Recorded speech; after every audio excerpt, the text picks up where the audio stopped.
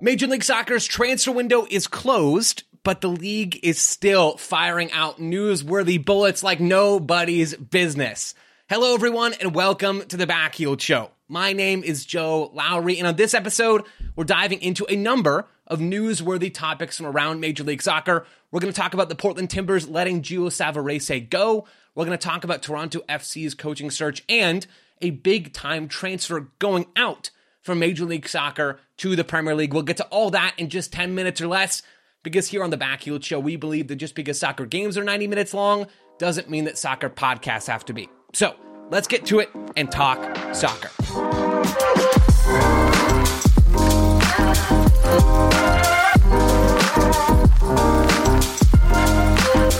All right, folks, let's get into one of the most recent pieces of news in Major League Soccer.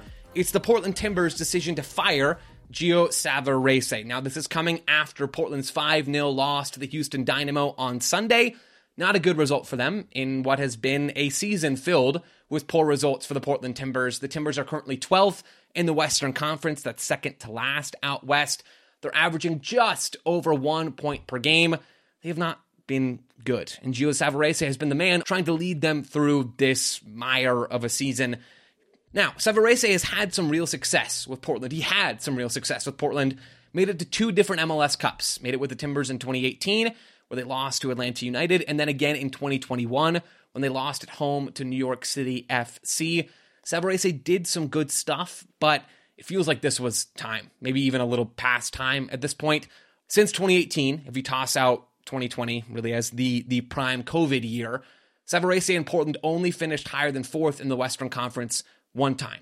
12th this year when he left the team, 8th last year, 4th in 2021, 6th in 2019, and 5th in 2018. Now, for the record, they did finish 3rd in 2020. They won the MLS is Back tournament, but everything was so weird that year that I am genuinely willing to toss that aside, and apologies to Savarese and Timbers fans. The Timbers just haven't been good, and this season has not been what they would have wanted after going out and making a club record deal to acquire Evander from FC Midtjylland over in Denmark. Now, Evander's been hurt. They dealt with some other injuries as well. Savarese hasn't had his full deck, didn't have his full deck for the majority of this season. But when you watch these Timbers teams play, and I think this has been true for a long time, when you watch these Timbers teams play, when you watch Savarese's teams play, it is hard to see a team that is coming together to become something more than the sum of their parts. They have a very simple and at times ineffective tactical approach, usually playing out of a 4-4-2, sometimes a back 3.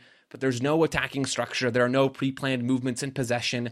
They're trying to flow through individual players, and their team is defined by individual players. And this is where Savarese let himself down a bit, because when you look at the Timbers roster, everybody can see that it's not good enough to rely on individual players. Now, there's blame that should go to the front office, and I'll talk about that in just a second, for their lack of talent. Not that there aren't some match winners, but you get the idea. They're not on talent as good as LAFC, or even as good as Seattle, or Cincinnati, or Columbus, or Philadelphia, or New England.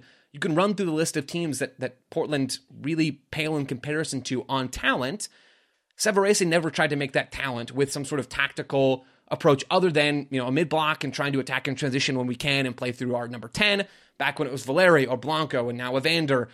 It was all individuals, and Portland just don't have the quality now, maybe in the way that they did before with some of the best players in midfield running the show for the Timbers, in Valeri, in Blanco, in a slightly younger version of Diego Chara.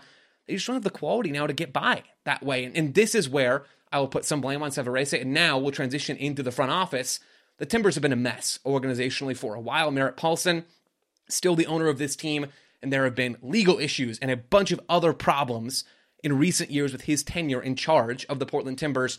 There's been some chaos with the GM position. Now Ned Gravoboy in charge, and there have been some good moves, and there have been some positive moments for this club. I'm not trying to chalk up all of Savarese's time as a failure, but I think it's important when we talk about what needs to change for the Timbers to look broader than just a managerial change, which is in some ways just kind of slapping a new cover on a book, right? It's not ultimately what tells all of the story. It will give you an impression of how the book wants to be read, how the team wants to play. It will give you some information, and it will influence your experience. It will influence the quality of the team, but it is not the defining trait. That would be putting a roster of really talented players together. That's how LAFC have had success. That's now how FC Cincinnati are having success. That's how the best teams win games, is with really, really good players. And the Timbers, Savarese or not, just don't have those players right now. So a necessary start to change in Portland with Gio Savarese getting fired, not necessarily the end of needed change up in the Pacific Northwest.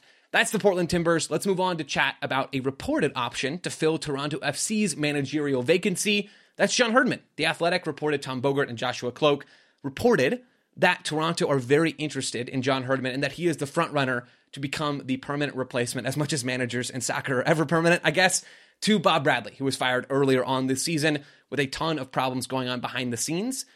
I like John Herdman as a coach. He seems like a really engaging guy, had a lot of success with Canada, and has coached in a number of different very intriguing positions at the international level.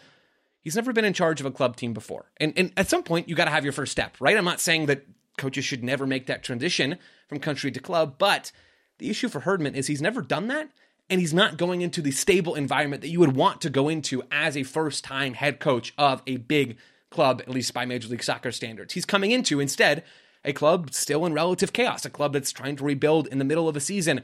Mark-Anthony Kaye is gone, Matt Hedges is gone, Richie Larea is gone, all of those players left in the summer transfer window. They've added Franco Ibarra and Latif Blessing as destroyers in midfield to try and give them some grit to get through the rest of this season, but they're just kind of biding time until they figure out what to do with Federico Bernardeschi and Lorenzo Insigne, players that have been busts in their MLS careers so far after really, really high, justifiably high expectations for them in Major League Soccer. There are just so many moving pieces and parts, and you couple that with the fact that there's a new general manager in Toronto and Jason Hernandez, who's been in the organization for a while and certainly has experience in Major League Soccer, but adding Herdman to that group doesn't feel like setting anybody up for success in any real way.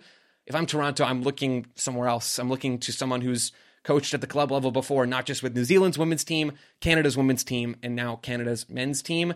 Lots of issues across the board for Toronto right now. We'll monitor that situation to see what happens next for Toronto FC. The last thing we're going to talk about on today's show is Georgi Petrovic's reported move to Chelsea. It seems like this deal is going through. Tom Bogert's been on it. Fabrizio Romano's been on it. Everybody's been on it. Chelsea are looking for New England's goalkeeper. Petrovic is a 23-year-old Serbian international. He's the real deal, folks. He's the best shot stopper in Major League Soccer history. He was brought in to replace Matt Turner when Turner was getting ready to move to Arsenal. And it felt like, okay, we're going to see a little bit of a drop-off because Matt Turner is probably the best shot stopper not named Georgi Petrovic in MLS history.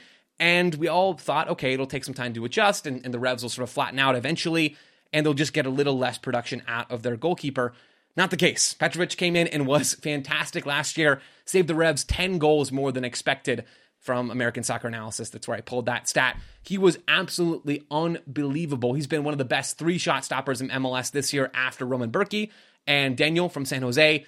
6'4", good frame, good build, can claim crosses, very, very rangy, makes good decisions, gets a lot of his 1v1s right, has really quick reaction times, claims the ball well, doesn't really parry the ball back into the fray, but instead either claims it or pushes it to the side to deny easy rebounds. He just does so much good stuff. Again, just 23 years old. This is a smart signing for Chelsea. It's a really good move for them, a player that could legitimately compete for starting minutes between now and the end of this Premier League season as he continues to get a bit better with his feet and as he adjusts to a new level and different kinds of movements coming at him from opposing attacking units. But he's really, really good. For the Revs, it's kind of a no-brainer. You can't hold back a player from a move like this. It does feel like, though, that New England are continuing to take hit after hit after hit every time they become competitive, every time they win a trophy like the Shield that they won a couple of years ago. The squad kind of gets dismantled, and Buchanan leaves, and Buxa leaves, and Turner leaves. And now, Georgi Petrovic leaves, and New England are still towards the top of the Eastern Conference. They're going to find a replacement, but it's not going to be the same as Georgi Petrovic, and their trophy chances with this move going through certainly take a hit. So that's a little roundup of Major League Soccer news and notes. We'll be back with plenty more coverage of Major League Soccer between now and the end of the season and beyond. And if you're looking for more American soccer coverage, go check out Backheeled.com and head over to @Backheeled on any social media platform and check out our coverage there as well. For now, we'll talk to you again real soon.